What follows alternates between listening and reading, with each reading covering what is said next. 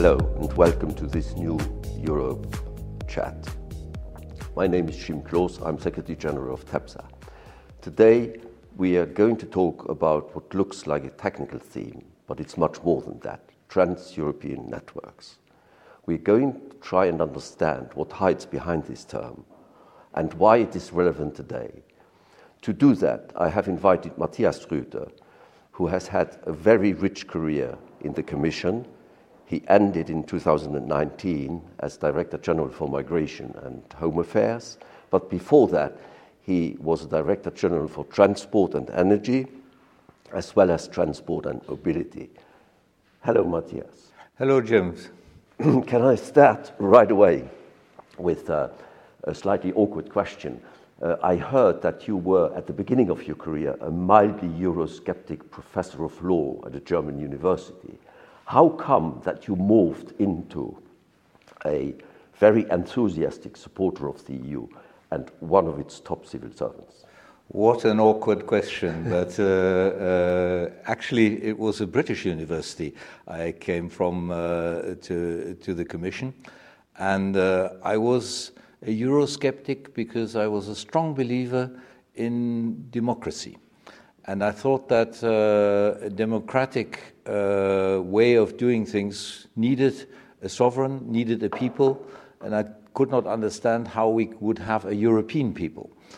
And then I came to the Commission, and I was immediately involved in managing a crisis, which was the Chernobyl crisis. I was actually in the Commission in Luxembourg at the time, and I saw what shared sovereignty in certain areas actually brings as an addition to the national sovereignty. And so with that, and with the fact that actually in 1986 when I came, Jacques Delors had just become president, there was a dynamic in the Commission. I very quickly was converted. I thought I would stay only 1 year and then go back to university, and then I stayed there to the end of my career. That happens to a lot of people who come to Brussels, including myself. I said you were retired, but I take it that you are a very active retired man. Well, I do a little bit of teaching, but as a major thing that I do is actually I am still European coordinator for the Trans-European Networks in a special area, which is European Rail Traffic Management System, ERTMS, or you can translate that much better, digital rail. And this is a mandate which is quite an interesting mandate, where you have to have the approval of the European Parliament, the member states, and have to be proposed by the Commission. And it is limited in time. I will be European coordinator until the end of 2023, and then we will see. Okay, that brings us straight to the theme of our discussion today, trans-European networks. What is it? What are we talking about? And why is it relevant today? Well, if I can quickly describe a little bit what legally is envisaged at the moment, is we have the trans-European networks in the treaty. We have them in the treaty since Maastricht. But in reality, it is a policy of interconnecting transport, infrastructure, energy infrastructure, and also telecommunications infrastructure. Just for the anecdote, when this was actually negotiated in the Maastricht negotiations, and you, Jim, were quite involved in that, the Commission even made a proposal that there was a fourth network to be put into the treaty, which was more of an intellectual network, which was in reality an apprenticeship network, which was thrown out at the time. So we only have energy, transport, and telecommunications. But it took an awful long time. Yeah. If you think of the Maastricht Treaty, it took an awful long time to come into the treaty. Mm-hmm. In reality, already when the European Economic Community Treaty was prepared, there was a report by the Belgian Prime Minister, Spaak, on how to structure the treaty, and he insisted very much, together with the other colleague Wiseman of that group, that we should have a European infrastructure policy. But we didn't get it. We had to wait until the internal market was there. In 1985, 86. And this was kind of because there was a logic that if you talk internal market, you talk infrastructure.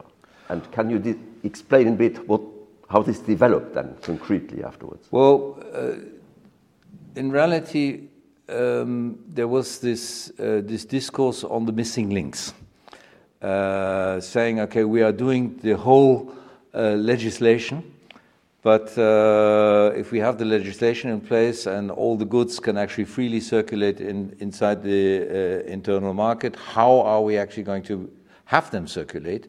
We need to deal with the missing links. At the same time, you had a situation where high-speed rail was becoming very popular, and so to a certain extent, these two elements came together in the debate in terms of trying to develop a trans-European network policy. I was at the time assistant to the Director General for the internal market, and so I already had to deal with trans-European network policy before it actually came into the treaty. Now, the actual implementation then of the trans-European network policy after the Maastricht Treaty was first of all a search for projects. And we had a lot of projects. Some of them made sense. Some of them, let's put it that way, were more political. To give you one example, one of the projects, early projects identified was an airport, the Malpensa Airport.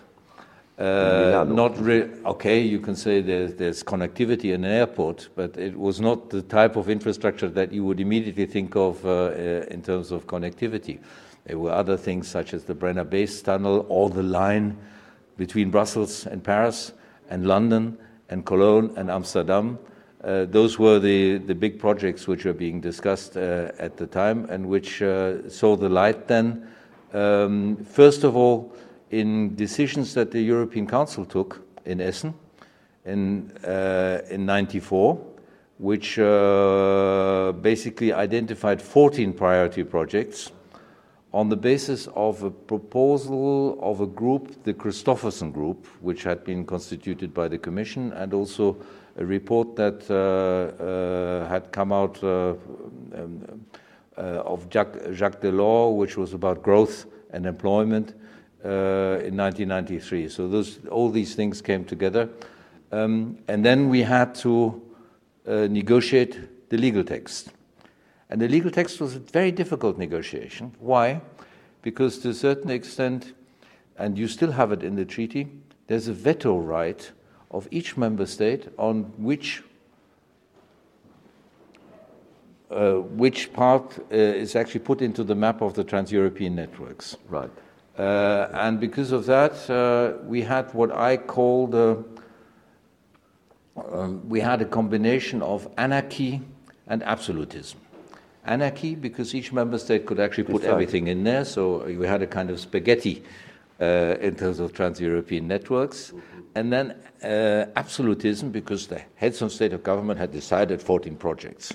By the way, very difficult in the negotiations with the European Parliament as well, who wanted to change the 14 priority projects. But the member states didn't want to do that, and at the time there was a rather awkward compromise found, I think, with an annex which was created, which actually reflected the Essen conclusions, but which was not fully shared by the Parliament. So that was the first step. So we got the trans-European networks, we got the idea, we got the infrastructure policy, but in reality it was still not very much developed methodologically. And then came the overall enlargement,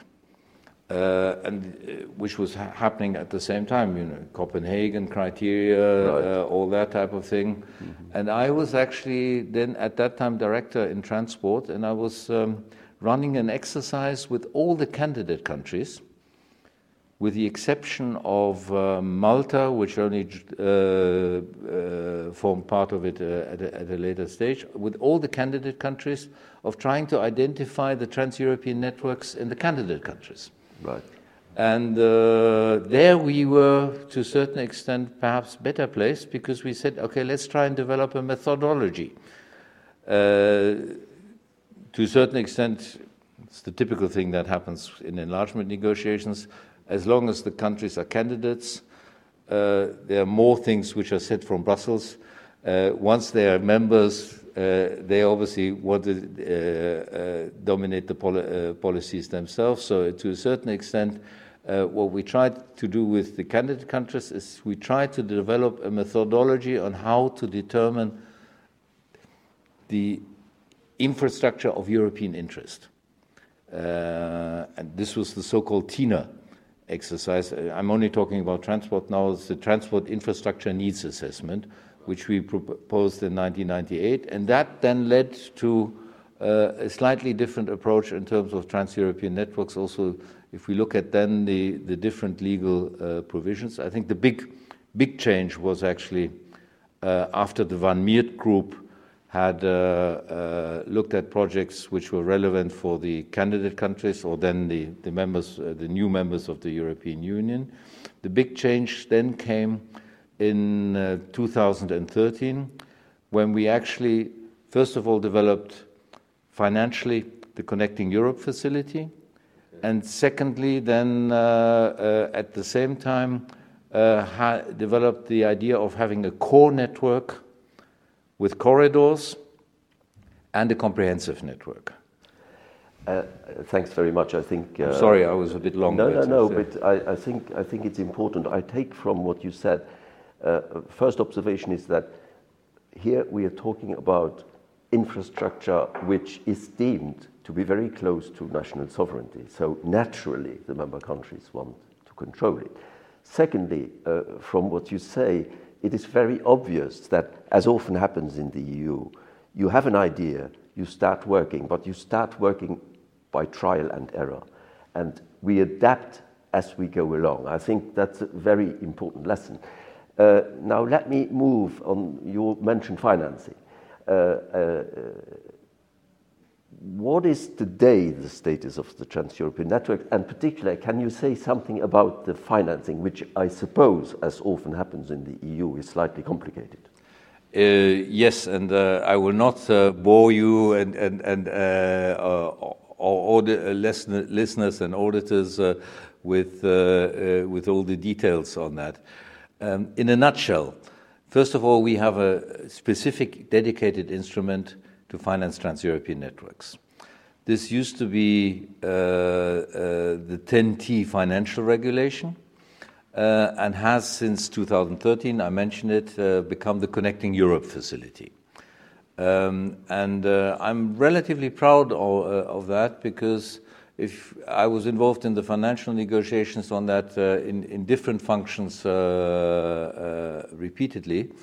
And we moved to a certain extent from something like 300 million available for projects over 2 years or 3 years to 26 billion in the first Connecting Europe facility, and also in the second. This is on transport. And then we have something like 5 billion on energy and 2 billion on telecommunications. So there's quite a steep increase in terms of finance, and I think the way we managed to convince the member states, and especially the finance ministers of the member states, to give us that much more money, was that we actually set up an agency to manage the funds, which was the 10T agency. It's now the Climate and Infrastructure Senior Agency, where there's a very professional management of funds. Why at the time did I push for setting up of this agency? Because in reality, when the Commission was managing money, you always had the desk officer who had the choice between writing the briefing for the Commissioner or actually looking at the funds. And the funds were always pushed back, which meant that to a certain extent there was no professional managerial treatment of the management of funds. And this agency does that now. So that's one part. But in reality, the much bigger part is that the trans-European networks actually provide the blueprint for spending of money, cohesion money, regional funds, EIB, EU Invest, and now also the Recovery and Resilience Facility. So to a certain extent, roughly speaking, I would say that with grants, with loans, looking at the EIB, everything together, we spend something like 50 billion a year now for the trans-European networks. About 50 billion euros, which is massive, of course. Massive, but a lot of it loans, obviously. Yes, yeah. So that's a little bit of finance. We use a special facility, but we also use the money which we have in structural funds, cohesion money, the EIB and all of that. Then there's also one aspect which I didn't mention at all because, and we'll come to that a little bit later, hopefully, there's trans-European networks are also an innovation driver. And because of that, there's also research money involved. So it's quite difficult to identify over a year what is actually trans-European network money. So I've just given you a ballpark figure with the 50 billion. Yeah, but I think it's massive. That's what's important, and it mobilizes many of the funds, including, as you mentioned, the recently adopted resilience and recovery and resilience, where we have something like I think 90 billion of that is actually earmarked for transport, and I think just around 50 billion for rail. So quite a lot. Quite a lot. Matthias, maybe it's time now we should maybe move to one or the other concrete achievements. And since you mentioned enlargement, and it's true, this was a very important part of accession, getting in new countries. Maybe you can say a word about the interconnections with the Baltic states, because both it's important and it's also very topical against the background of what's happening today on the east, on our eastern borders. Well, in as much as the Baltic states are concerned, I was involved as a director in coordinating the enlargement negotiations in 2002 and 2004. And I realized very quickly that we needed to make sure that there were interconnections.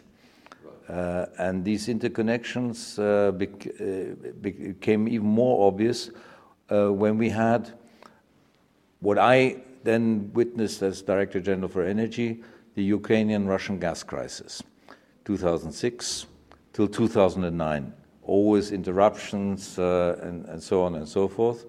And there was a debate launched by the prime ministers of the three Baltic states saying that the Baltic states are an energy island. And we need to try and overcome this. And so the then president of the Commission set up with these prime ministers the so-called high-level group on Baltic Energy Market Interconnection, BEMIP, which I had the honor to chair. And in reality, we worked very quickly on making sure that alternative supply routes were actually identified and finance was found. So I still remember that we had the electricity interconnection between Lithuania and Sweden. We had gas connections between Finland and Estonia. We then also had a little bit later a connection between Lithuania and Poland. And this whole report, which ended up in a memorandum of understanding, I think 2007, if my memory is correct, identified an overall approach to making sure that the Baltic countries were actually part of the European Union in terms of the energy market. There's one element which was quite important, which is quite important also now in the context of the Russian war of aggression against the Ukraine. The Baltic states were all linked into the old Soviet and then Russian electricity grid, which had a different frequency. And so we developed, and this takes quite a long time, all the elements in terms of actually switching over to the European grid and the European frequencies. And I believe that when there was now urgency also to make sure that the Ukraine was connected to the European grid, a lot of lessons learned from that exercise were actually taken over there. Well, fascinating. I think it shows how relevant the things we are doing are in modern times, including in geopolitics. But we'll come back to that later, maybe. No, it's one of the prime ministers at some stage who said he was actually a Eurosceptic, turned to me when we had this first memorandum of understanding and said, "This is like Easter and Christmas at the same time." Since we talked about one project in the north, there is something which I just wanted to ask you. It's out of personal interest. There has been talk about links between the Iberian Peninsula and France in terms of electricity, but also gas. And recently I read there are still problems there. Somehow there's a disagreement between France and the others, to such an extent that I heard that the Spaniards are now talking to the Germans about possibly creating a link via Italy, which reminds me, if I may say so, of the 16th century, Philip II and all of that, who at the time was at war with France and who tried to establish links between Spain and the Dutch Netherlands via Italy. Do you know anything about this? What is going on there? Jim, to be very frank with you, I obviously follow the press, and it's now some 10, 12 years ago since I was Director General for Energy. But at that time already we were grappling with the issue of making sure that Spain and Portugal were not energy islands in that sense in relationship to the European market, and the only way to connect is via the Pyrenees between France and Spain. And at that time, both gas and electricity were being discussed. And to a certain extent, I was actually quite lucky in terms of convincing Mario Monti to do a job which, to a certain extent, I'm doing now for transport, to become an EU energy coordinator, which is foreseen in the guidelines, Trans-European Network guidelines. And he actually was quite instrumental in brokering a deal in terms of electricity interconnections. And the element and the important element of brokering the deal was because there was a lot of also resistance because of ecological concerns, and so is actually to go underground with the electricity connection, and funny enough also to use the trans-European networks for transport, because part of the electricity line actually goes through a tunnel where also trains go through. And that actually became, there's quite a lot of European money mobilized for that. And so the electricity interconnection, which is basically between Figueras in Spain and Perpignan in France, I think was inaugurated some 5-6 years ago. There was at the same time also discussion about gas. And there are some gas pipeline interconnections, but they have very low volume. And so to a certain extent, now the discussion is about creating a third gas pipeline. But let me put it that way, the overall environment has become a different one. First of all, gas is now only treated as transition technology, because everybody says because of climate change, the Green Deal, we have to move away from gas, although we're at the moment only discussing gas. The second thing is obviously that there are issues in terms of saying, okay, well, the present pipelines are not fully used. That's what I hear at the moment as well. But I think that we have an overall objective for electricity of having something like 15% of the national needs being actually covered through interconnections between member states. We haven't got a formal figure for gas, but to a certain extent we should think along those lines. And since gas is still seen as a transition technology, perhaps even having an EU coordinator now again would be something. But I believe that at the moment this is done already at the highest level between the different heads of state and government, and I hope that we'll come to a positive conclusion, as we very often do, probably mobilizing European money in order to make sure that perhaps the considerations in terms of the economics of the connections are not taken that seriously. Okay, well, thanks. Let's hope for the best, as always in those cases. We've now been talking about transport, energy, and they are hugely important, of course.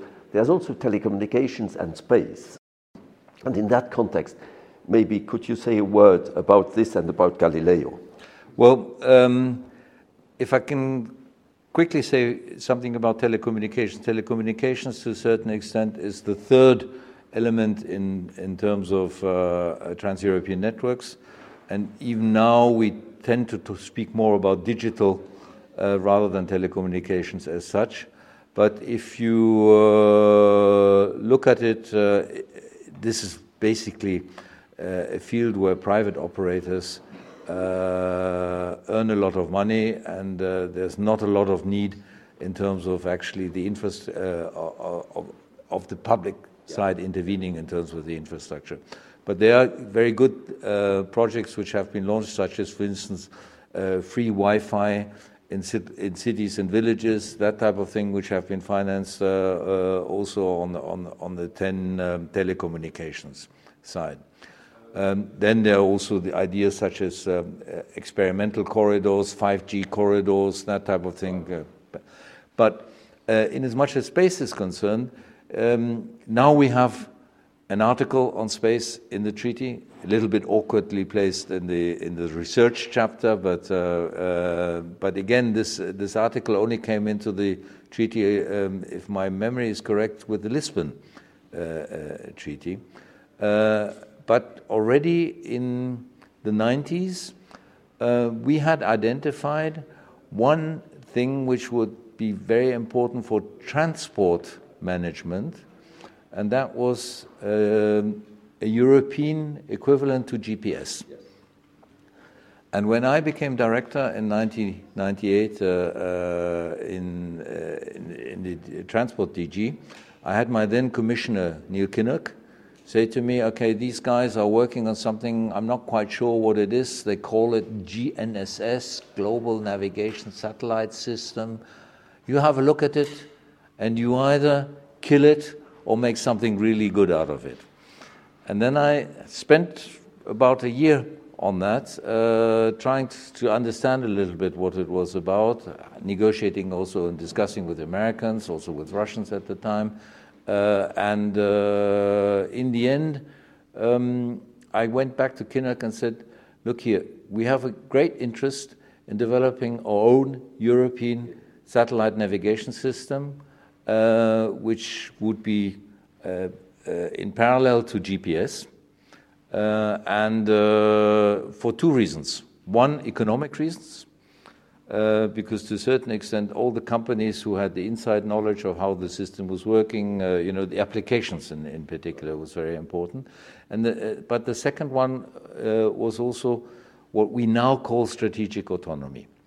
We already at that time had episodes where the GPS signal was not available, and so to a certain extent I said to the commissioner, we need to propose this.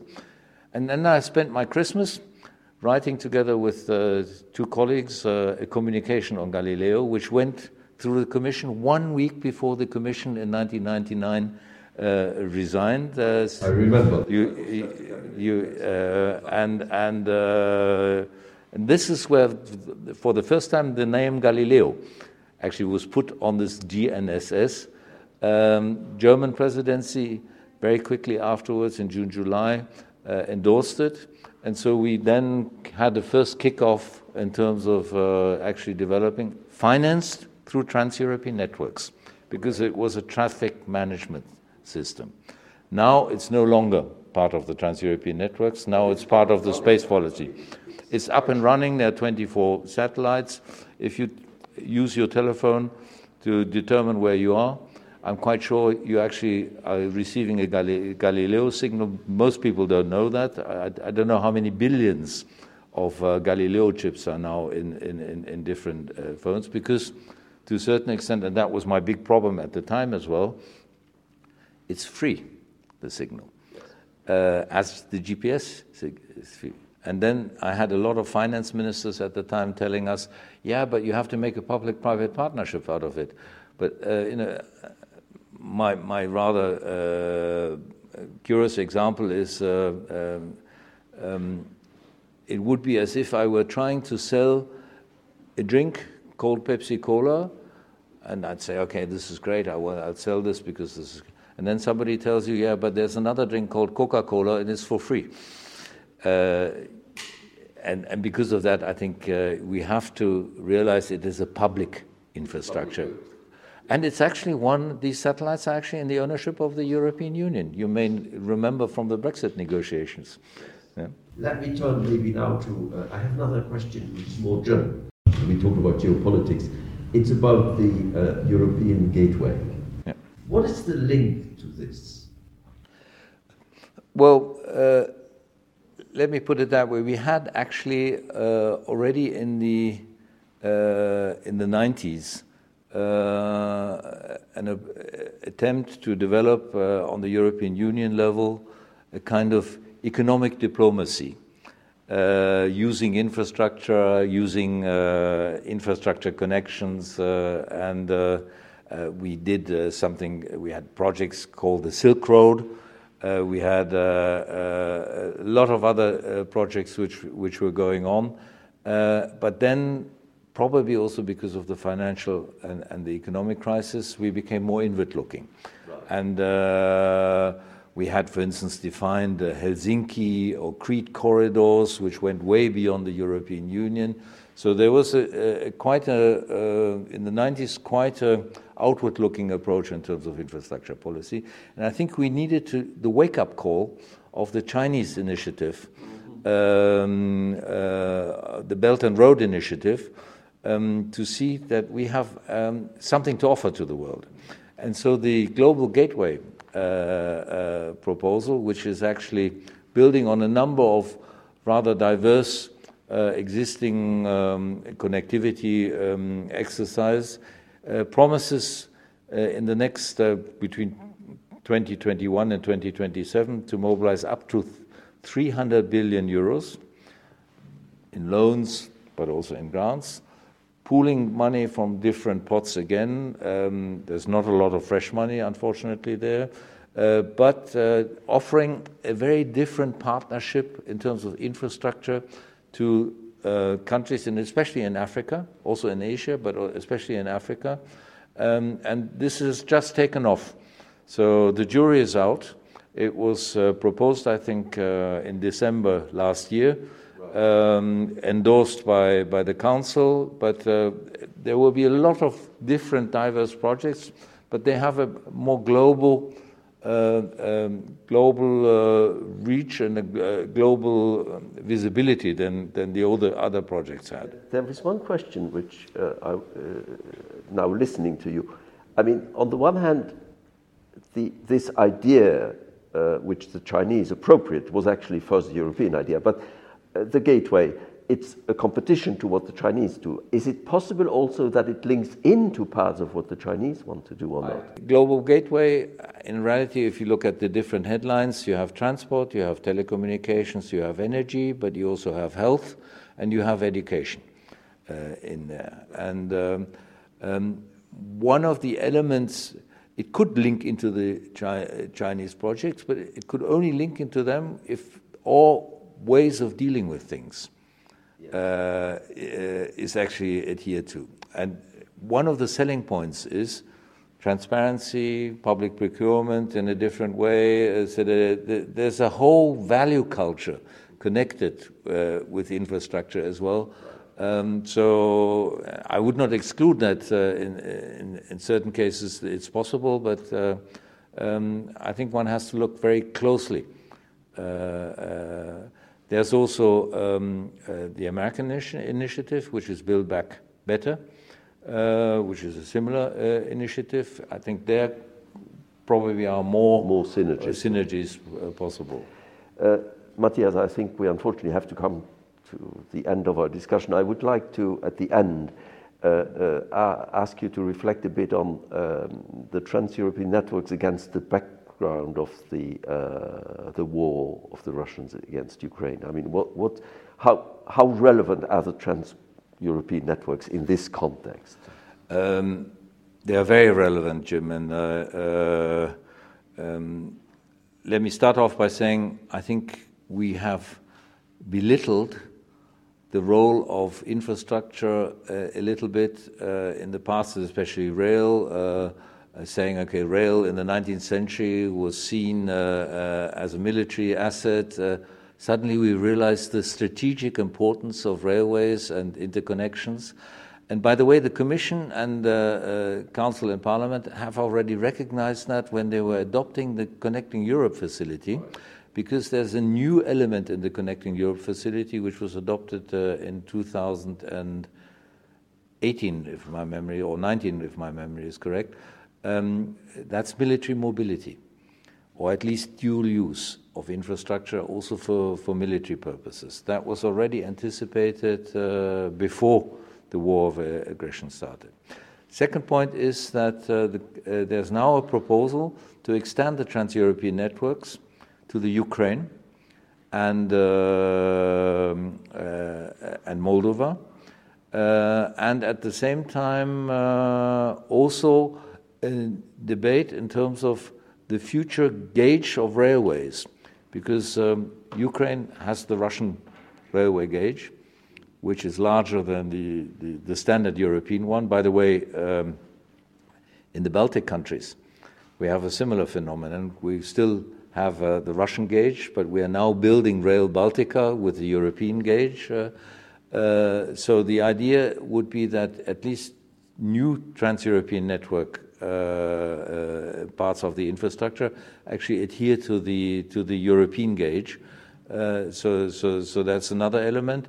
And I think we have seen the importance of railways in terms of transporting refugees and transporting goods from the Ukraine, but also transporting military material to the Ukraine. And this gives an overall very different and additional dimension to the trans-European networks. Matthias, thank you very much for what I think was a fascinating expose of one of the really important issues. This brings us to the end of our Europe chat on trans-European networks. I hope you found it interesting. I hope you liked the link between technicality and geostrategic issues and more generally the economy, society and everything. So thank you very much for watching. Don't hesitate if you have comments to send them to us. And I already invite you to our next Europe chat, which will come soon. Thank you very much.